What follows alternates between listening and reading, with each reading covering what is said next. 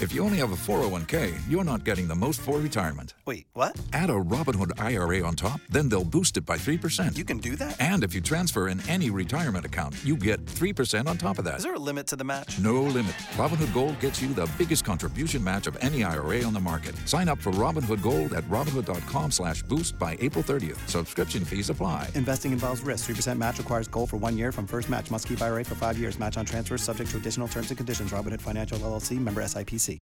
Also, the grammatist in me is going to make sure I take this right. And the social media is by Adam and me. It's not and I, because I wasn't the subject of that sentence.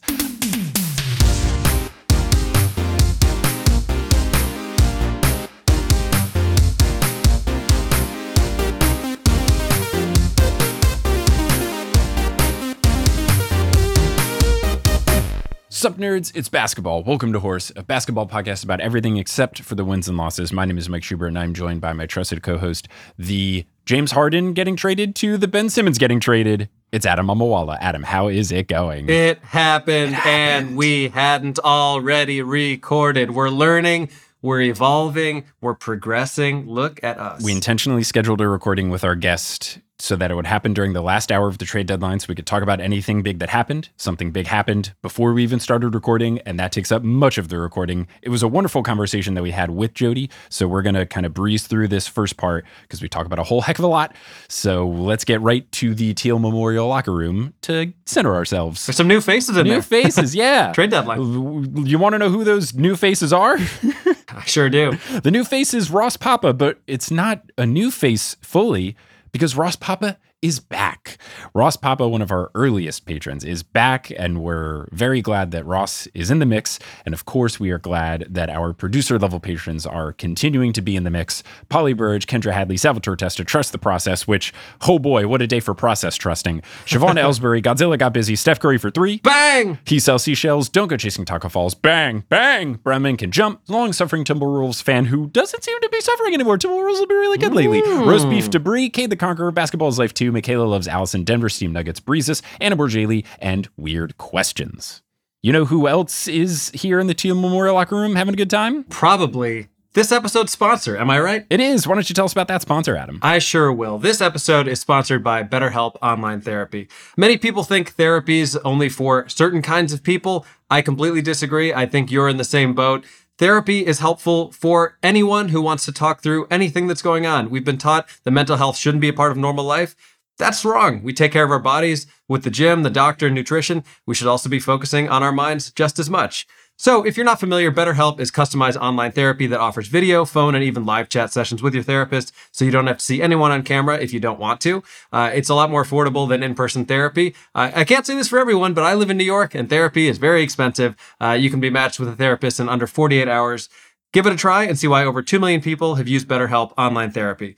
And because you're a Horse listener, you can get 10% off your first month at betterhelp.com/horse. That's BETTERHELP.com/horse. And speaking of people supporting the show, we want to thank Multitude for having us as a part of the collective. And if in turn you want to support Multitude, you can do so by joining the Multicrew if you go to multicrew.club. And as a thank you for your support, you get access to a bunch of cool bonus features. And one of those is our exclusive podcast feed, which features Head, Heart, Gut, another fun bonus audio where you can listen to people like Adam and I argue about things like what's the best movie sequel of all time, or what's the best fruit, or what's the best day of the week, all sorts of silly things, but other audio is being put on that feed as well, and you can join for as little as $5 a month if you go to multicrew.club.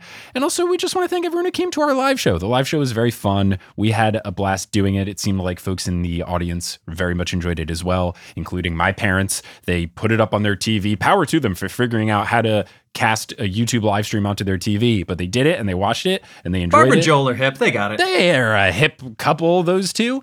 But we are also working to get that replay up on the merch store, just like with our past digital live show. So if you did miss it, you can go to the Horse website and go to our merch. I believe it's horsehoops.com/merch and check out that live show if you didn't get to catch it live. So that will be up soon. We'll post it on social media once it's live. It might be live by the time you're hearing this, but also not sure. But I'm working on it and it'll be up there. Hooray!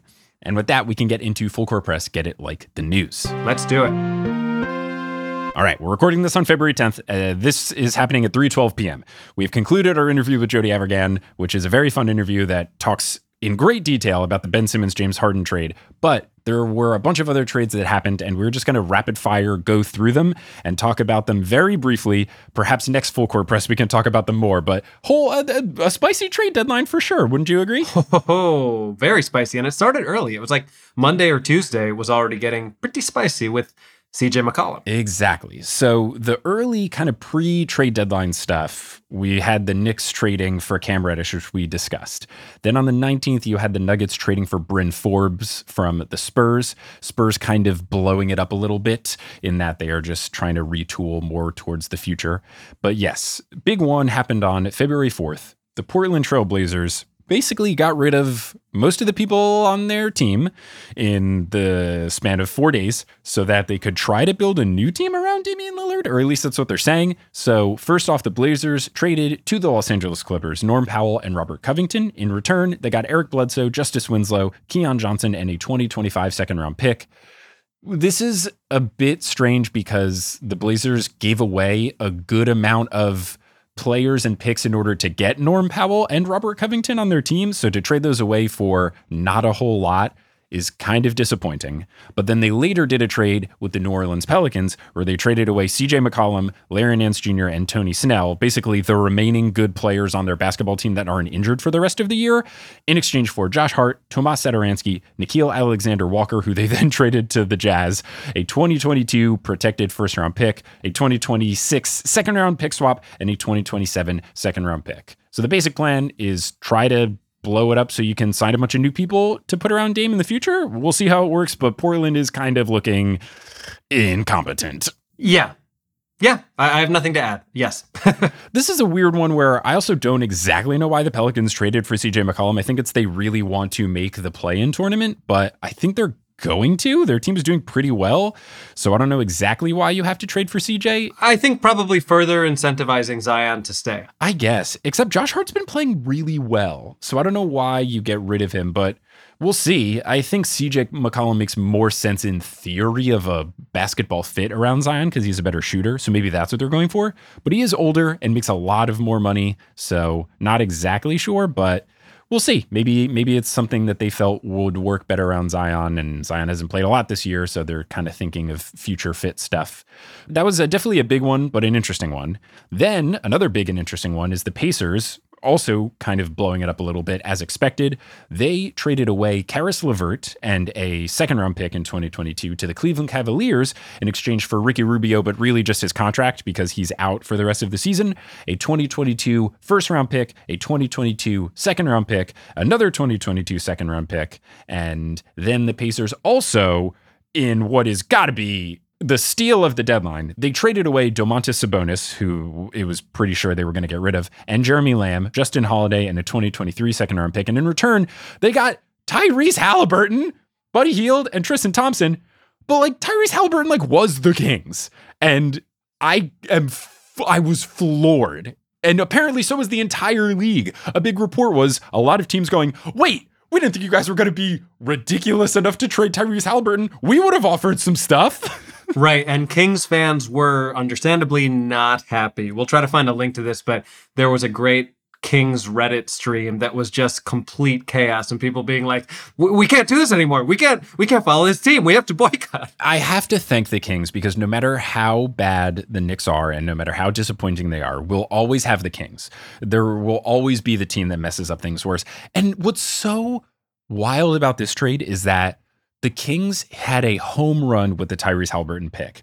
He went way too low in the draft. I really wanted the Knicks to take him at number 8, in addition to a couple other players, but he was high on my list of please take this person instead of Obi Toppin.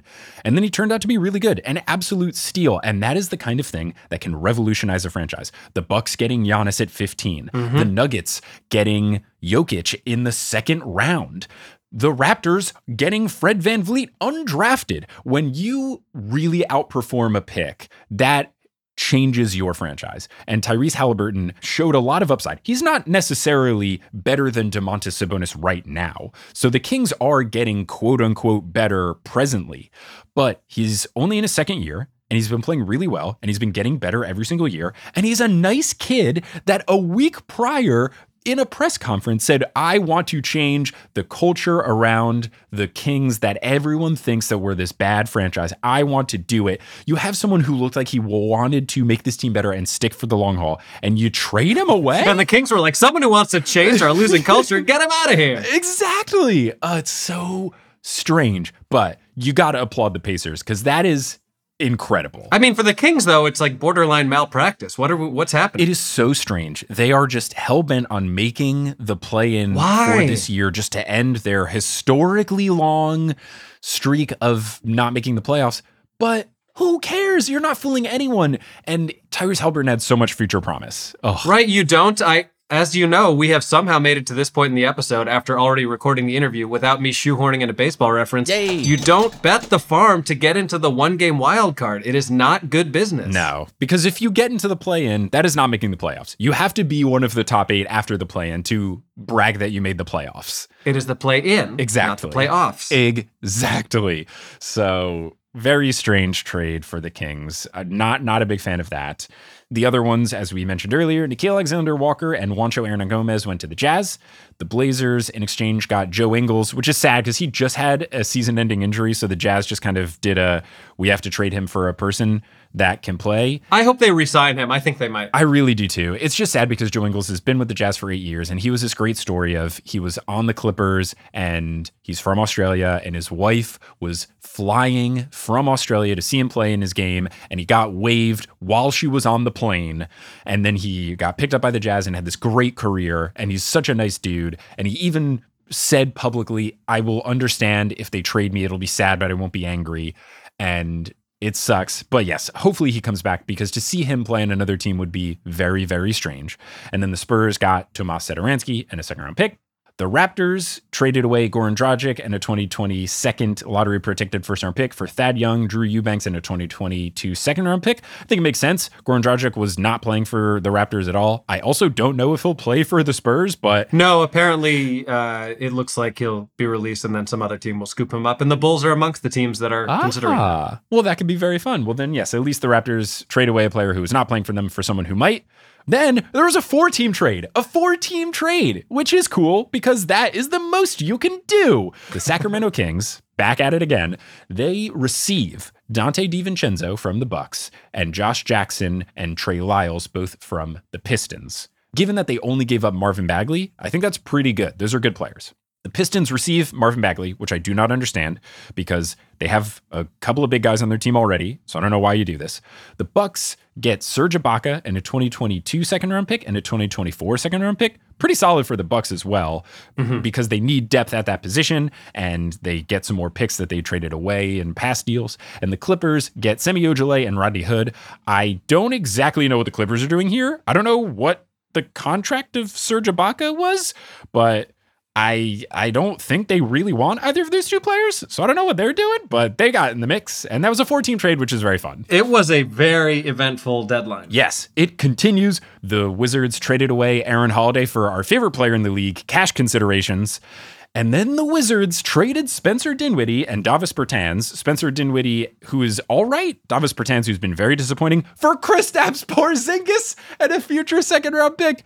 So surprising. Didn't think this was going to happen. The Knicks didn't make a trade at the deadline, but this is a big win for the Knicks because it just makes us look even smarter for a trade that we were laughed out the door for getting rid of Kristaps. So, I'm happy that this happened. And the wild thing about this is we didn't even mention all of the trades just now. No. If you need to see the full list, go follow Woj on Twitter or go to NBA.com or whatever you'd like to do. But yeah, there was just a absolute slew of activity. One last trade that did happen. The Celtics traded away Dennis Schroeder, Ennis Freedom, and Bruno Fernando in exchange for Daniel Theis from the Rockets. The Rockets are doing this so that Alperen Şengün can get more playing time. He's a very fun basketball player. I highly recommend just watching him be a silly person out on the court. He's a phenomenon of basketball. But notably, Bulls didn't make a trade, Lakers didn't make a trade, Knicks didn't make a trade. Yeah. Jeremy Grant still on the Pistons. So a lot of these big things of these things are certainly going to happen didn't happen.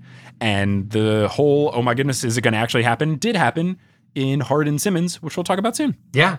Man, what a week. So much happened. A lot of WNBA free agency also happened. We will discuss that next week, but it's less time pressing because the WNBA doesn't return until the summer. So we'll get to that in the future. But it wasn't just a wild basketball week. There was some wild stuff happening in the WNBA as well.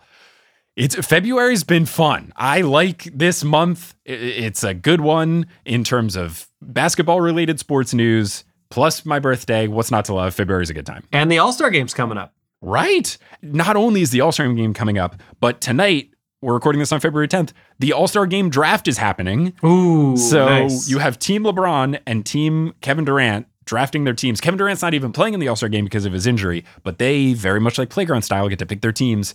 And now some interesting trades have happened. Man, it's such a spicy week. Let's get right to the interview with Jody Avirgan, returning guest, wonderful person, very smart, accomplished podcaster of all sorts. It's a good talk. We talk a lot about the Sixers and the trade and just what it means culturally. We get into a little bit of the basketball, but a lot of it is just around the non-basketball of it, which is very fun. And then we end by talking about a really cool project that he worked on since the last time we had him on the show. So we'll cut to that interview now. Hello, we're here with a very special interview. We're recording this on Thursday, February 10th at 2:02 p.m. We did this intentionally as a, haha, wouldn't it be fun if while we recorded an interview with our very special guest, Jody Avirgan, what if we did it during the last hour of the trade deadline? Because what if some big news happened? And at 1:28 p.m., baby, James Harden and Ben Simmons are actually traded. It really happened. We wanted to get the rawest possible reactions possible. Wait, we're not talking about the Celtics acquiring Derek White? Oh, I didn't even see that one. In exchange for Romeo Langford and Josh. You know, I think I would assume a professional podcaster wouldn't bury the lead like that, Shubes, but here we are. Yeah, no, we are here to discuss KZ Okpala for a protected second-round pick and lightening of protections on a previous pick that's traded. No, but we're going to talk about a whole lot of stuff, but we are here with Jody Avirgan. Jody, how's it going? It's going well, and I'm a Sixers fan, and this is quite a moment, one I've sort of played in my head many, many, many times. And, you know, the top line is I'm intrigued and happy and, you know, also like willing to delude myself in this moment. Why not? Into thinking, gosh, maybe this is one of those trades where everyone wins and everyone's happy. But, you know, it does feel like maybe that's the case. That's the thing, is it could work. This is a rare trade deadline in that usually you will have a player or a couple that is just generally thought of as, for example, even this trade deadline, Jeremy Grant will get traded, but no one has like a trade lined up. This is the rare case where it wasn't just people thinking James Harden would get traded or thinking Ben Simmons would get traded. People were thinking this specific trade will happen. And it was hyped up because it just made too much sense. And everyone thought, at least I thought, there's no way it's actually going to happen because it makes too much sense. We can't have nice things in the world. The report this morning was so funny because it was basically like, James Harden wants to be traded to the 76ers, but doesn't want to officially say it because he doesn't want people to think that he's being a jerk. So instead, he's going to do the thing that he did in Houston, which is just like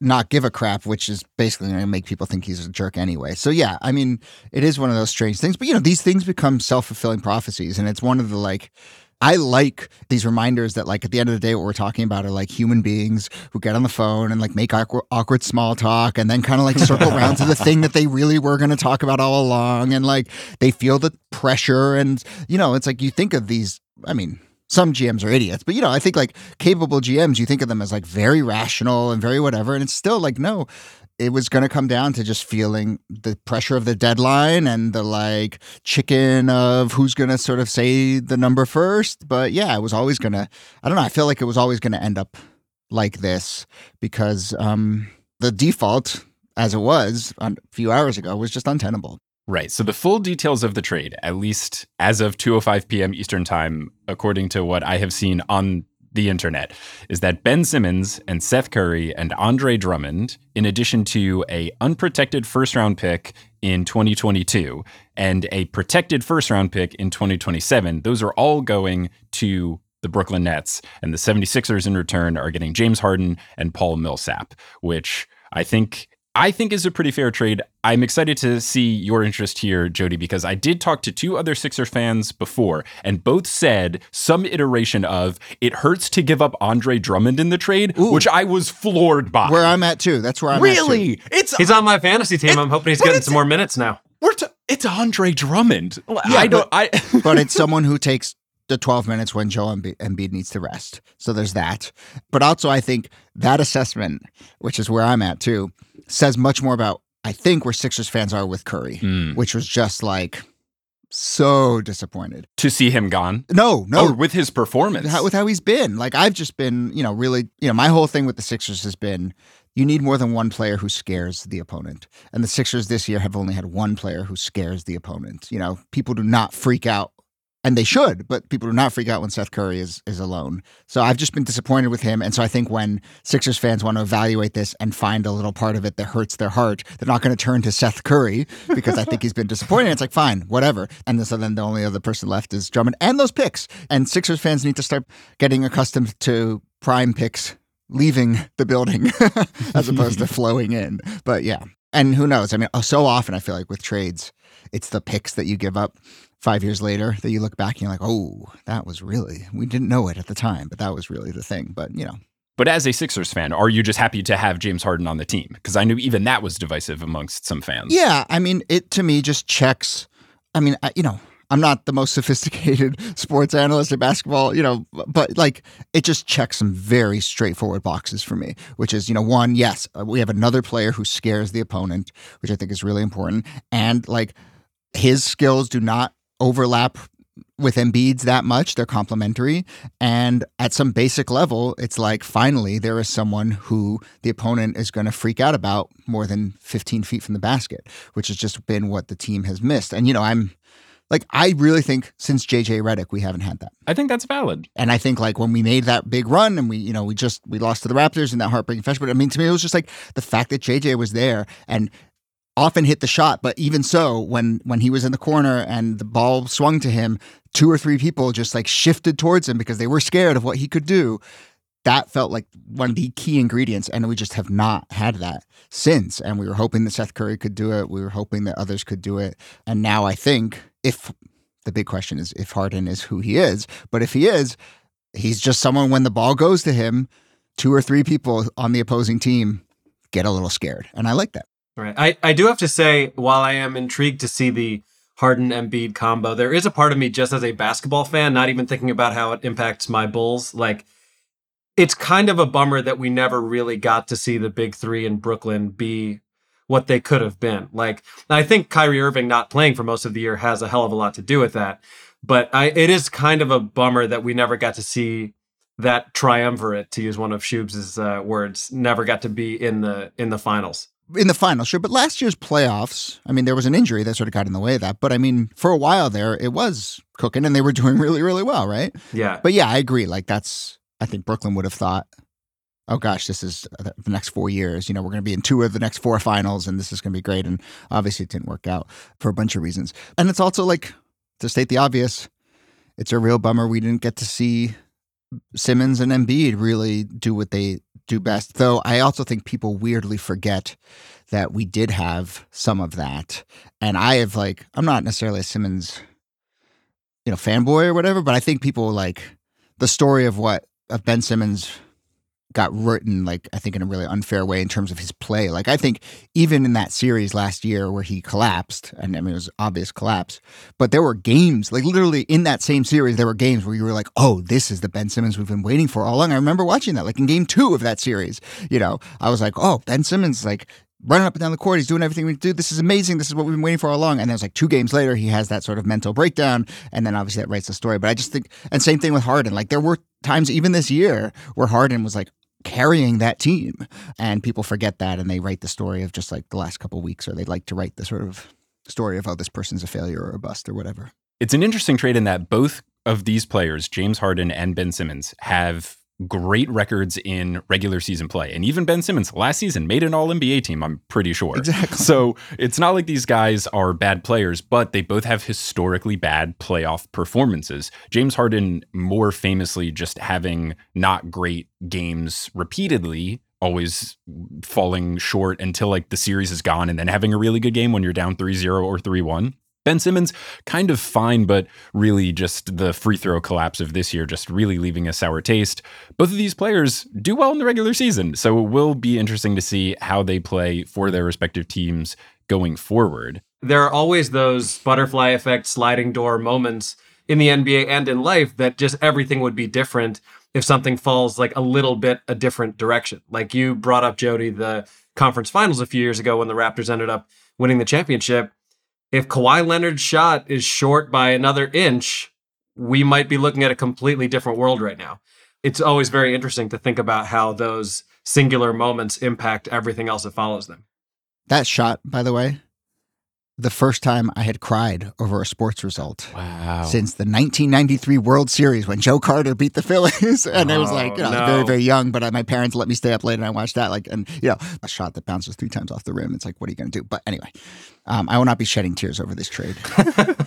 Now, what is interesting, because you are a Sixers fan, this trade does have emotion in it, because I feel like people have very strong emotions about Ben Simmons and what he did this season. This season has been such a strange roller coaster in that you think Ben Simmons might come, you think he might play a little bit and try to trade him, then he's not going to play at all. Then you think, okay, we're going to just not be able to trade him until the offseason, so this is kind of a wash year. Are we wasting a Joel Embiid year? And then Joel Embiid decides to play out of any expectations ever, like complete video game numbers, and now it's switched, and I think that's why they made this trade, is if we get someone to fill the zero that is Ben Simmons, we have a legitimate shot. What do you think, and how did you feel, and how do you feel now going through the whole roller coaster of emotion that the season has been, and now for the trade to actually happen and for Ben to be gone? It hasn't been a roller coaster necessarily for me in that I just thought Ben's going to get traded from basically the beginning of the season or from the off season. I just didn't see a way or any behavior that indicated that they're just going to blink and get to it. And, I was like, Kyrie's going to get vaccinated before Ben Simmons goes and plays. I'm just like, I just didn't think it was there. So it hasn't been a roller coaster in that I've been following the twists and turns of is Ben going to come back or whatever. I think it's mostly just been what are we going to do with this? And is he going to find a home where he can be a really good player in the way that he should be? And people have weirdly forgotten that he is, as you were pointing out. But, in a sort of larger sense, I do like Ben Simmons, and I really I think he does some of the things that I like most in basketball. I think really good defense is one of the most satisfying things in the world to watch. And so some of my favorite moments have just been watching Ben Simmons, and really good transition play. And so I enjoyed watching him. And then a lot of other Sixers fans was just totally heartbroken and baffled by what happened at the end of last season. And, the big question, or one of the big questions for me in the Simmons Harden trade, other than skill sets and yada yada yada, is also what kind of emotional components are we trading here? And in some sense, we are trading two people who have a big question mark over their heads about how much do they really, really deeply want it. And I think the best case scenario for the Sixers right now is that you cannot be in Joel Embiid's orbit right now without getting wrapped up in just caring more than anything in the world. And hopefully that pushes James Harden in a way that hasn't happened, I don't think, maybe since he was with the Thunder, that hasn't happened for him, to really push him to care. I tell you something, the ratings of a Nets Sixers playoff series are going to be pretty good. Even the regular season game, they play next month. Yeah. And did you see Joel's tweet just now where he kind of the funeral tweet? I mean, he did that meme from the guy at the funeral who's really stone faced and kind of there to watch his enemies get buried. So I'm what's going to happen the first time that Simmons drives to the basket and Embiid is there? I think the blood is not good. Agreed. I think what will be interesting, and I'm very glad that I have this recorded on the podcast, is I think in the first episode we did before the season started, I predicted Joel Embiid MVP purely riding the vibes of not playing with Ben Simmons anymore. And I wonder if him being gone will now even take Joel Embiid's absurd, ridiculous numbers to the next level. But you predicted that from a basketball sense or a vibes, personality perspective. Personality, it was 100% just Joel Embiid revenge tour. It has nothing to do with basketball fit or the team shakeup. It is purely just out of anger. And whenever Ben is gone, good riddance to this person I did not enjoy. And so how does that now play in with a big question, which is, is Harden going to be comfortable being an alpha, but number 2, an alpha 2? I think he will, because I listened to a fair number of basketball podcasts, and a couple of the ones that I was listening to, most notably the Low Post, Zach Lowe's reporting was that part of the reason that James Harden was so upset with the situation in Brooklyn is that he thought that it would be a situation where he wouldn't have to be the guy again, just because he's getting older. And now we're starting to see some injuries happen, and he's not had a very big career of injuries. He's a pretty sturdy player and usually doesn't miss a lot of games. So I think from what I was hearing, that he's kind of upset that he was forced to be, because people forget the second half of that season when KD and Kyrie were out, James Harden was the Nets and he was putting up absurd numbers. So I think he was kind of mad that he had to be Houston James Harden again, because he's like, I'm getting old and I can't be this James Harden again. So weirdly, I think, even though all the narratives people like to say, oh, it's not his team anymore, blah, blah, blah, I think he's actually going to like that because he doesn't have to do as much. And maybe for the first time in his career, he can conserve energy for the playoffs and then go beast mode if he has to. And he's never played with a real classic big man like this, right? Only Dwight Howard, but Dwight Howard was refusing to adapt to James Harden's skill set. And because Joel Embiid is so versatile, I could see the two of them working. It's a little different because Joel Embiid is not a traditional rim runner, which James Harden likes to do with Clint Capella, for example, in the Rockets' tenure. It was fantastic. Their pick and roll mojo was perfect. And Joel Embiid's a little bit different. But, I mean, he's Joel Embiid. Like, I think it's going to be okay. If Joel Embiid could basically make things work with Ben Simmons, who is a very, very specific player that needs very particular circumstances around him, I feel like more flexible Joel Embiid and more flexible James Harden can figure something out.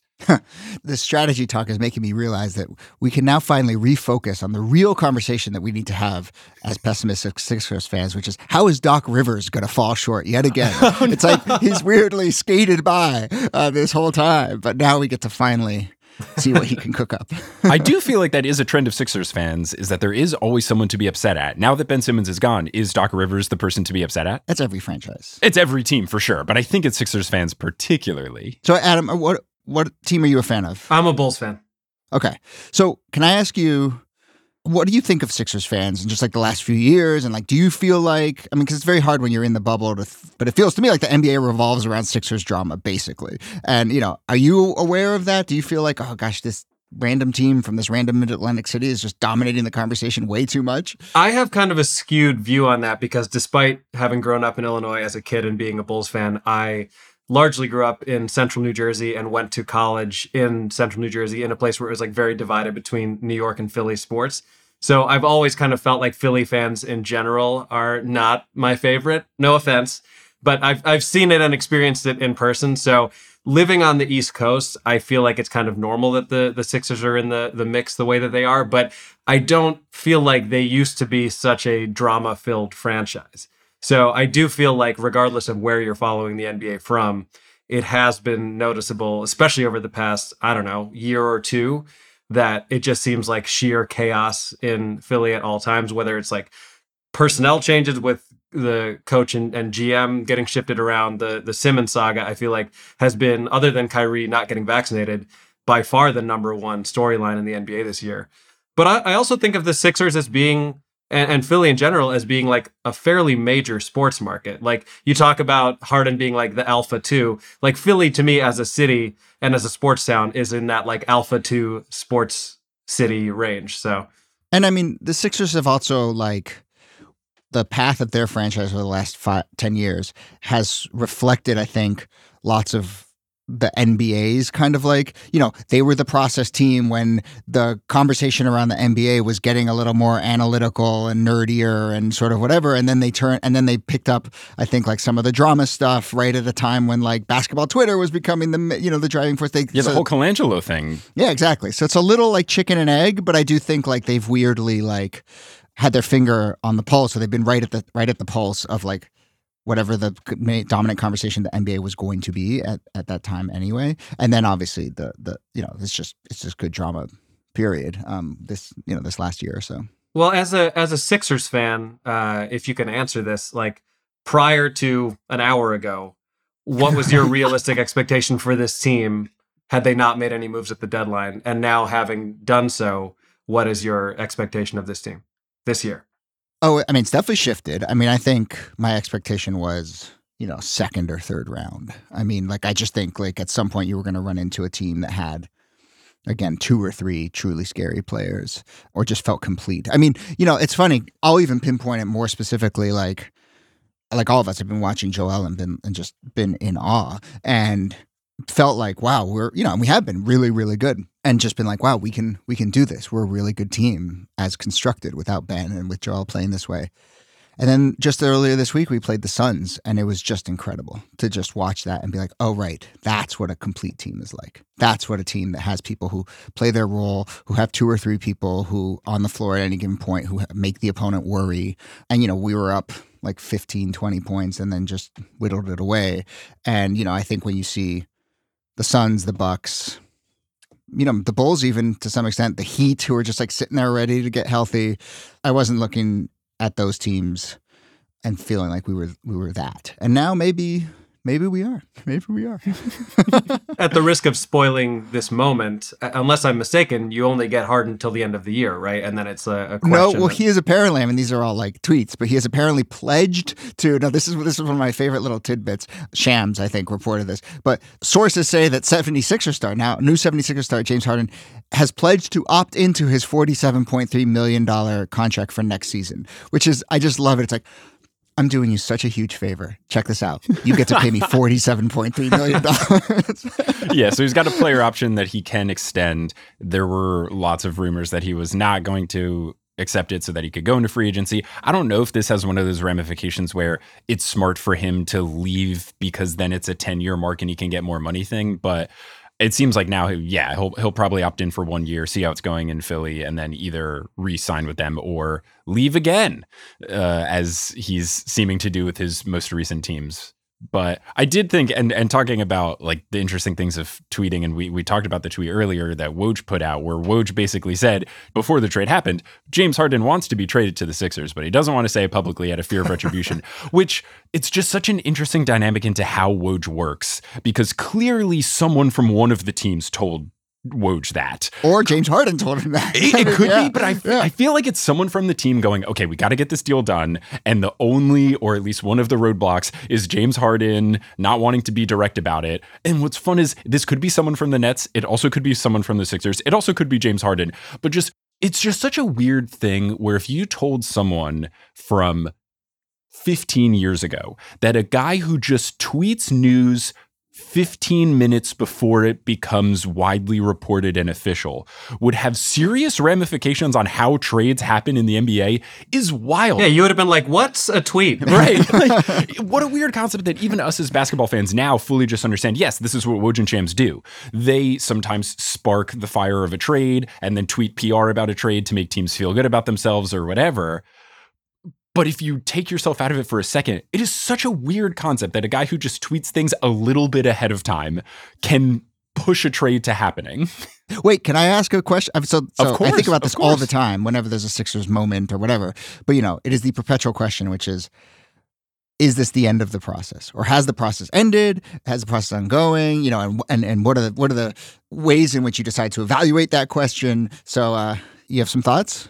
Just in case anyone listening is unaware, the process was when the Sixers intentionally, and I do think this plays into why people are so invested in Sixers drama, is I think the process just made everyone aware of what the Sixers were doing, and it was very public. But they basically decided, when Sam Hinkie was in charge, we're going to be bad on purpose for 5 years to get a bunch of picks, and then some of those draft picks will hit, and then we'll be really good. And some of those picks worked. Some were interesting things, but you had players like Nerlens Noel. You had players like Joel Embiid, Ben Simmons, you had Markelle Fultz. So some working out well, some not working out well. The underlying idea being like in basketball, the way that you level up is not through incremental change, but it's through finding 2 or 3 generational talents. And to do that, you have to place as many bets as possible through draft picks and hope. Right, because you might get an Embiid and you might get a Nerlens Noel. You just don't know. Exactly. And the reason it's called Trust the Process is that's what they put on their promotional materials for one of the seasons to try to convince fans to come to see horrible basketball players. Intentionally horrible basketball players and players who were out there basically to just accumulate salary that then they could flip or trade for picks. Right. It's very much like the Sacramento Kings slogan. We're so sorry. Oh God, what are they doing? But no, I think to answer your question, Jody, real quick, from the perspective of an outsider, not a fan of any team in that division, I think this is the culmination of the process. It just took a hell of a lot more roadblocks than anyone expected to get to the ultimate destination, which is where they are now competing for a championship, which in fairness, they kind of were a couple of years ago as well. I think the whole trust the process thing implies that you're largely going to be centering the team around a couple draft picks that hit. But in this case, a couple of them did, and then you flipped one of them for another generational talent who is presumably going to get you pretty damn far later this spring. Yeah, I mean, there's a way to evaluate the question in terms of drawing those skipping stones back to draft picks. And so then you can say, James Harden is a product of drafting Ben Simmons, who was a product of these 7 other picks that didn't work and they flipped them and so forth. If that's the case, though, then I think there's an argument that when they signed Toby Harris, who was just like pure free agent from nowhere and just brought in not by flipping assets or whatever, that may have been the end of the process because like now we're just behaving like a regular franchise that's just using our money to bring in people. The other way to answer this question is obviously the more like on the court one, which is, have they reached that moment where you can just sort of say this era of the Sixers was successful or was it not? And I feel like that series against Toronto felt like it was starting to do that. And then it was like, okay, well, this team's either going to fall short a few times or they're going to win one and then we'll know. And then the Ben Simmons thing just like threw this weird wrench just in terms of narratively into the whole thing. And so now I genuinely don't know. But, if you take a step back and say the goal of the process was to land generational talent, I think saying we got to a place where we have Joel Embiid and James Harden, that feels like a nice capstone. Yeah, and I think fundamentally what you're trying to accomplish is being a championship contender for a particular window of time. Whatever happens in the playoffs happens in the playoffs. It's a crapshoot. This is the case in any sport. Basketball, I think sometimes a bit less so just because of how long every series is. But yeah, you don't know. But I think that the Sixers very much are in the mix to win the championship this year, and that was not the case 2 hours ago. Yeah. Mm-hmm. Yeah. I like hearing those words.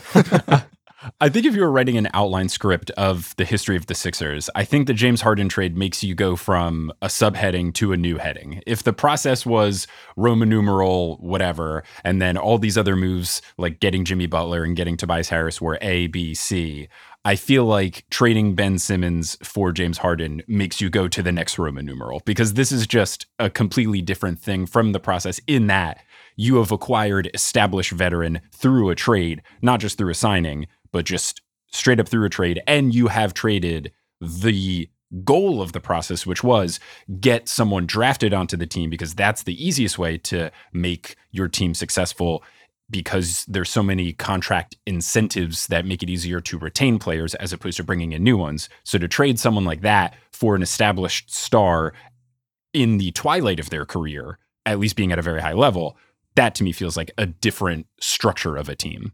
Well, I appreciate you putting it in sort of narrative terms because one of the ways I've really thought about this question is I wanted to do it as a 30 for 30. And inevitably we would run up against that question of like, yeah, but what's the last act? Like, what's the answer at the end? And I mean, narratively and personally, the best would have been they win a championship 2 years ago or whatever, or they fall just short and break up the team. And instead, there's just been this weird stasis. And so both from a basketball perspective and a sports journalism perspective, it's like, I want that arc to close a little bit. Well, I think we might be coming to it. I mean, also, I have to say, I liked that you referred to Tobias Harris as Toby. I feel like you can like only call him by a nickname if you're a Sixers fan. Yeah.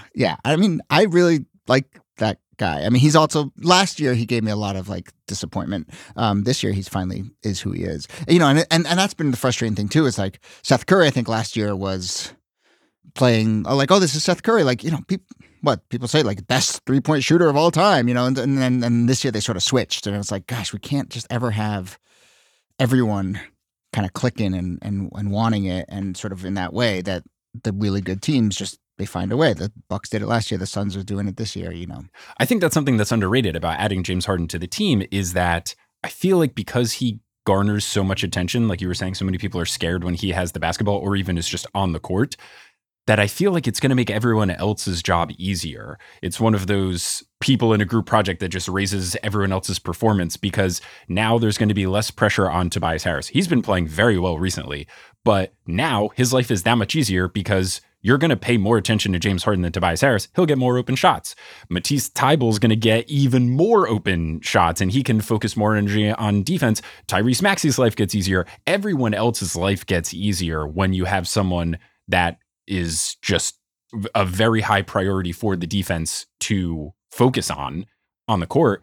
I think everyone else around Joel Embiid, Joel included, I think everybody could play better by having James on the court, as long as he doesn't just dribble the ball for 20 out of 24 seconds every possession. Now, does that analogy imply that when James Harden was growing up in school, when he was doing group projects, if he didn't like the group, he wouldn't officially ask to leave the group, but he would just kind of like be sad, and then people would infer that he wanted to leave the group? It was this weird thing.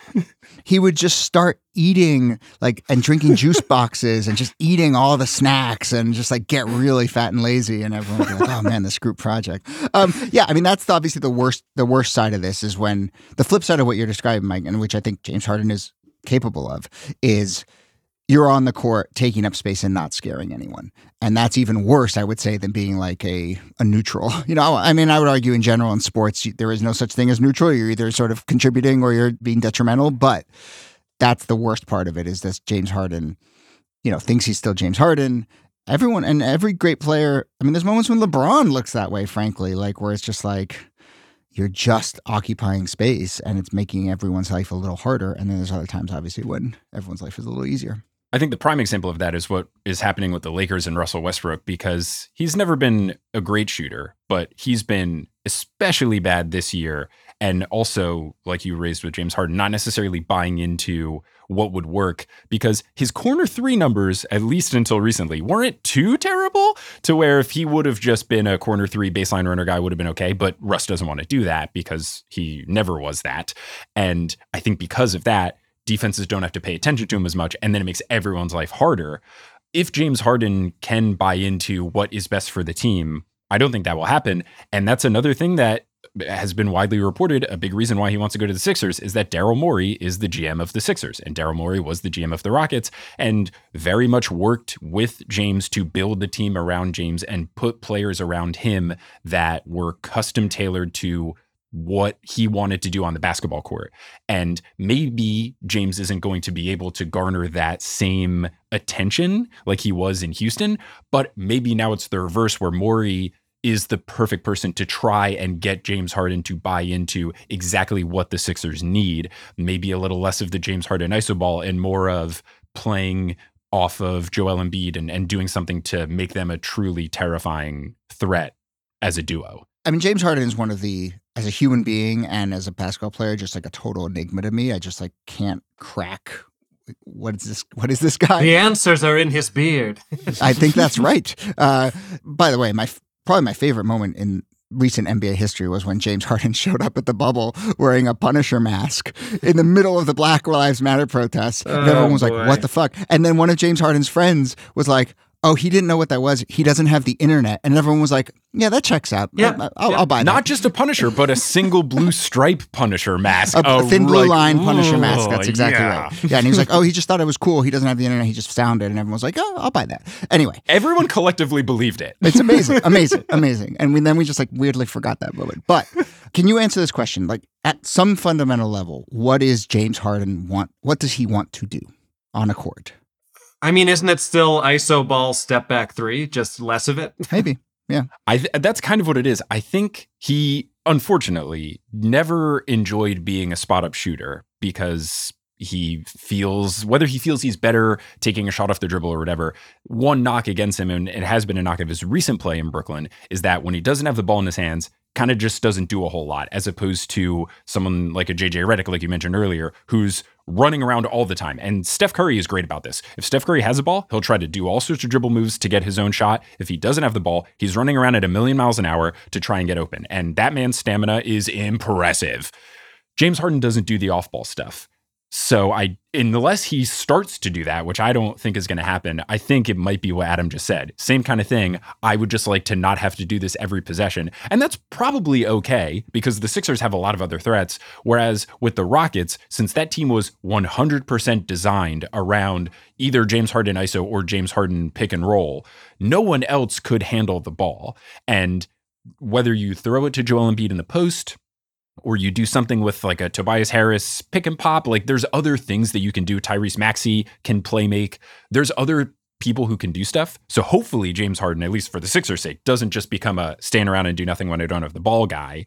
But at the very least, I think what he wants to do is not have to do that as much. Exactly what Adam said. And I think the Sixers are built to where he doesn't have to. That's what's happening with Westbrook is you see that he feels like, well, no one here is going to just like put their head down and drive to the basket unless, LeBron's out here, and he's often not. And so then you see just Westbrook. I mean, he likes to do that, but also I feel like he genuinely feels like pressure to do that. Whereas on the Sixers, I think Maxey's a big key to all this.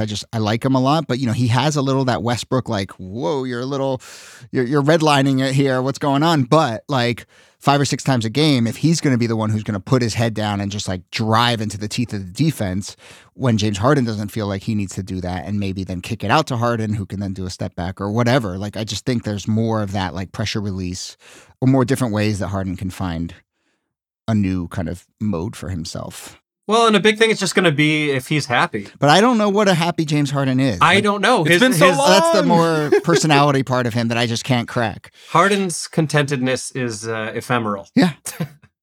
I also loved the report that said James Harden did not like living in Brooklyn. There was many reports about his grumpiness, and one of them was James Harden does not enjoy living in Brooklyn, which is so strange to me because I feel like if you are a basketball player, you don't really live in any city. You are located in a city, but your life is so different than any other human's life that you're not complaining about the subway lines don't connect as well in Brooklyn as they do in Manhattan. That is not your life. But it is funny that he's going from Brooklyn to Philly. I mean, as someone who is fairly happy living in Queens on 5 figures, what is he complaining about living in Brooklyn on 20? Exactly.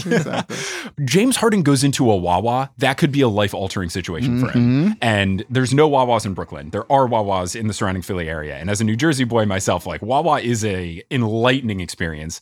Maybe that turns it around. Maybe it's just the vibe of the city. I'm also on the Wawa versus Sheets side. I'm on the Wawa side for sure. Absolutely. Thank you. From Wawa to Wawa, the James Harden song. Oh, very nice. And from just a human perspective, it's always fun to think about the NBA as a regular office job.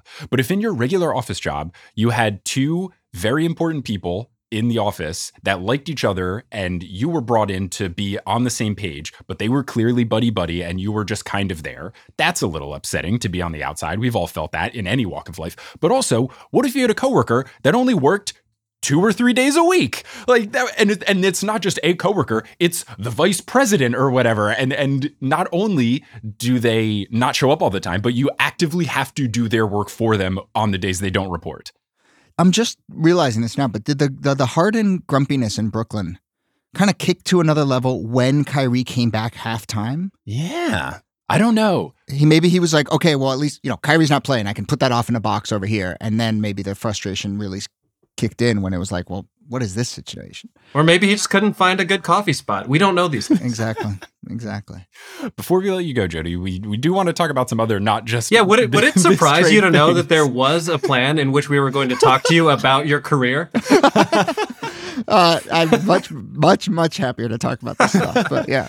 Since we last had you on the show, you worked on a podcast that I devoured in, I think, a day and a half, which was Death at the Wing, an incredible basketball / current events / politics podcast that really was, I always find it fun when creators make something that is a personification of themselves. And for you, given your background of working at places where it was either political or basketball or social, to put it all together, what was it like to create it, just working with Adam McKay and everything involved in it? I mean, really, this is Adam McKay, who's, a longtime director, and, this was his sort of first big podcast project, and he's a massive basketball fan. I mean, encyclopedic. And, I think over the course of making it, I just found that he and I sort of are interested in the same things and sort of think the same way. And it was just very satisfying in that way. And I was the sort of executive producer and editor of it. But, to me, the thing that attracted me to that series was the audacity of the idea at the heart of it, which is basically that we're going to explain the Reagan Revolution and how this country transformed radically, top to bottom, in the 80s through the lens of NBA players who died tragically in that era. And, I just it's very different from other stuff I've worked on before. Like I worked on 30 for 30 for many years, and 30 for 30 is all about story. And it's just find a story that goes A to B to C to D and just ride that train and ride that momentum and, trust that the ideas and the themes and stuff will kind of come in on top of that. And I really like that kind of storytelling. This was no, we're going to start with just this really bold, weird, ambitious idea, and we're going to explore it and obviously find compelling stories and so forth. So it was just a nice push for me creatively. And then, obviously I think sports and politics are always talking to each other and intertwined. And this felt like a really good example of that. So it was just very satisfying. I think it was biting off a lot. And I think we mostly, did it successfully, chewed it. But if I'm being honest, part of it was we're just going to take a really big, weird swing here and sort of see what happens. I think it worked. I obviously trusted the project knowing your past work. Hashtag trust the project. Trust the project. I trusted it, but I definitely, when I was listening to it, part of me thought, how are they going to do this? And then every episode it worked. And there was not a single time across the episodes where I thought, oh, okay, that's a stretch. This is a little much, yeah. Right. It all worked. And it was surprising how well it worked and how well you could tie the things together. And for the stories that I had heard of before, I got to learn more about. There were stories and players that I had never heard of before that I got to learn about, which was really cool. And I'm also here for any content that shows how terrible Ronald Reagan was as a president and human.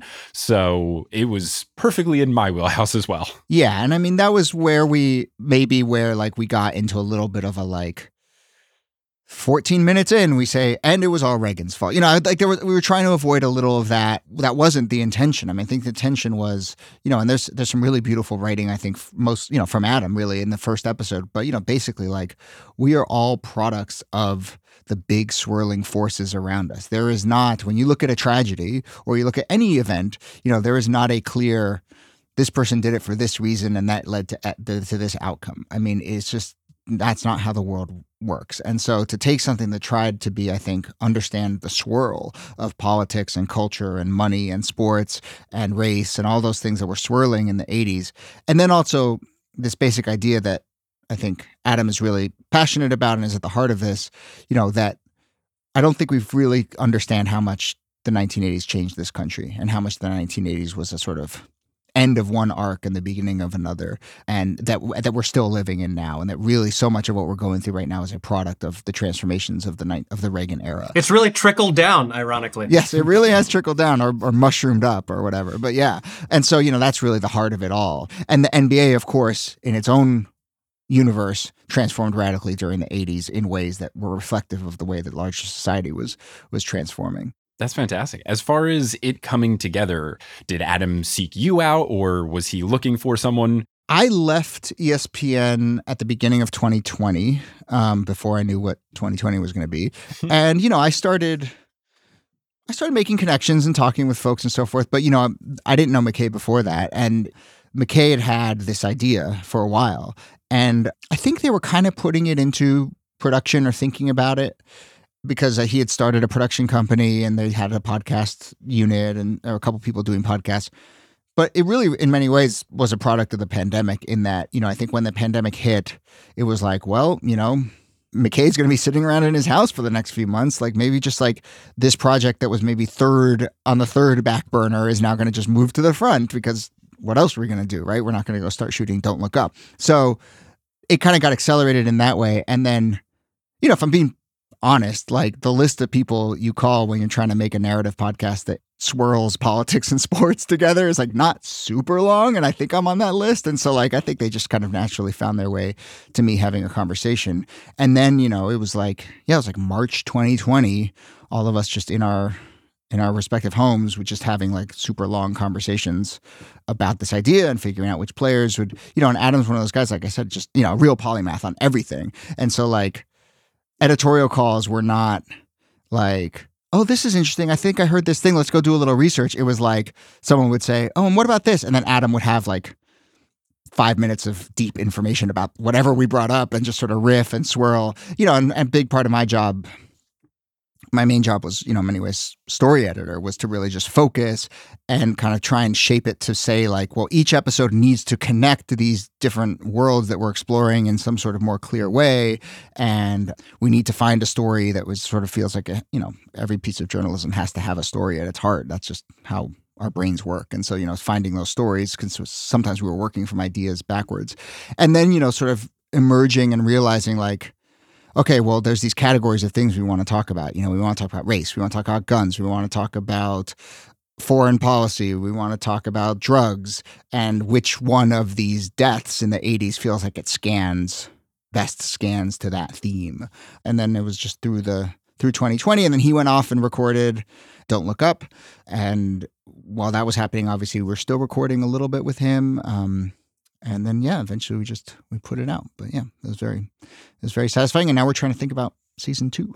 Nice. Awesome. Well, I would definitely look forward to that. And I think it must be very refreshing when the person at the top of the project is knowledgeable in the subject, because my wife is an architect, and in past projects, you'll have people who own the buildings ask for things that just like are not feasible. And a lot of their meetings are have a meeting with the person who owns the building, and then afterwards have to be like, okay, so we can't do that. That is impossible. What do we do?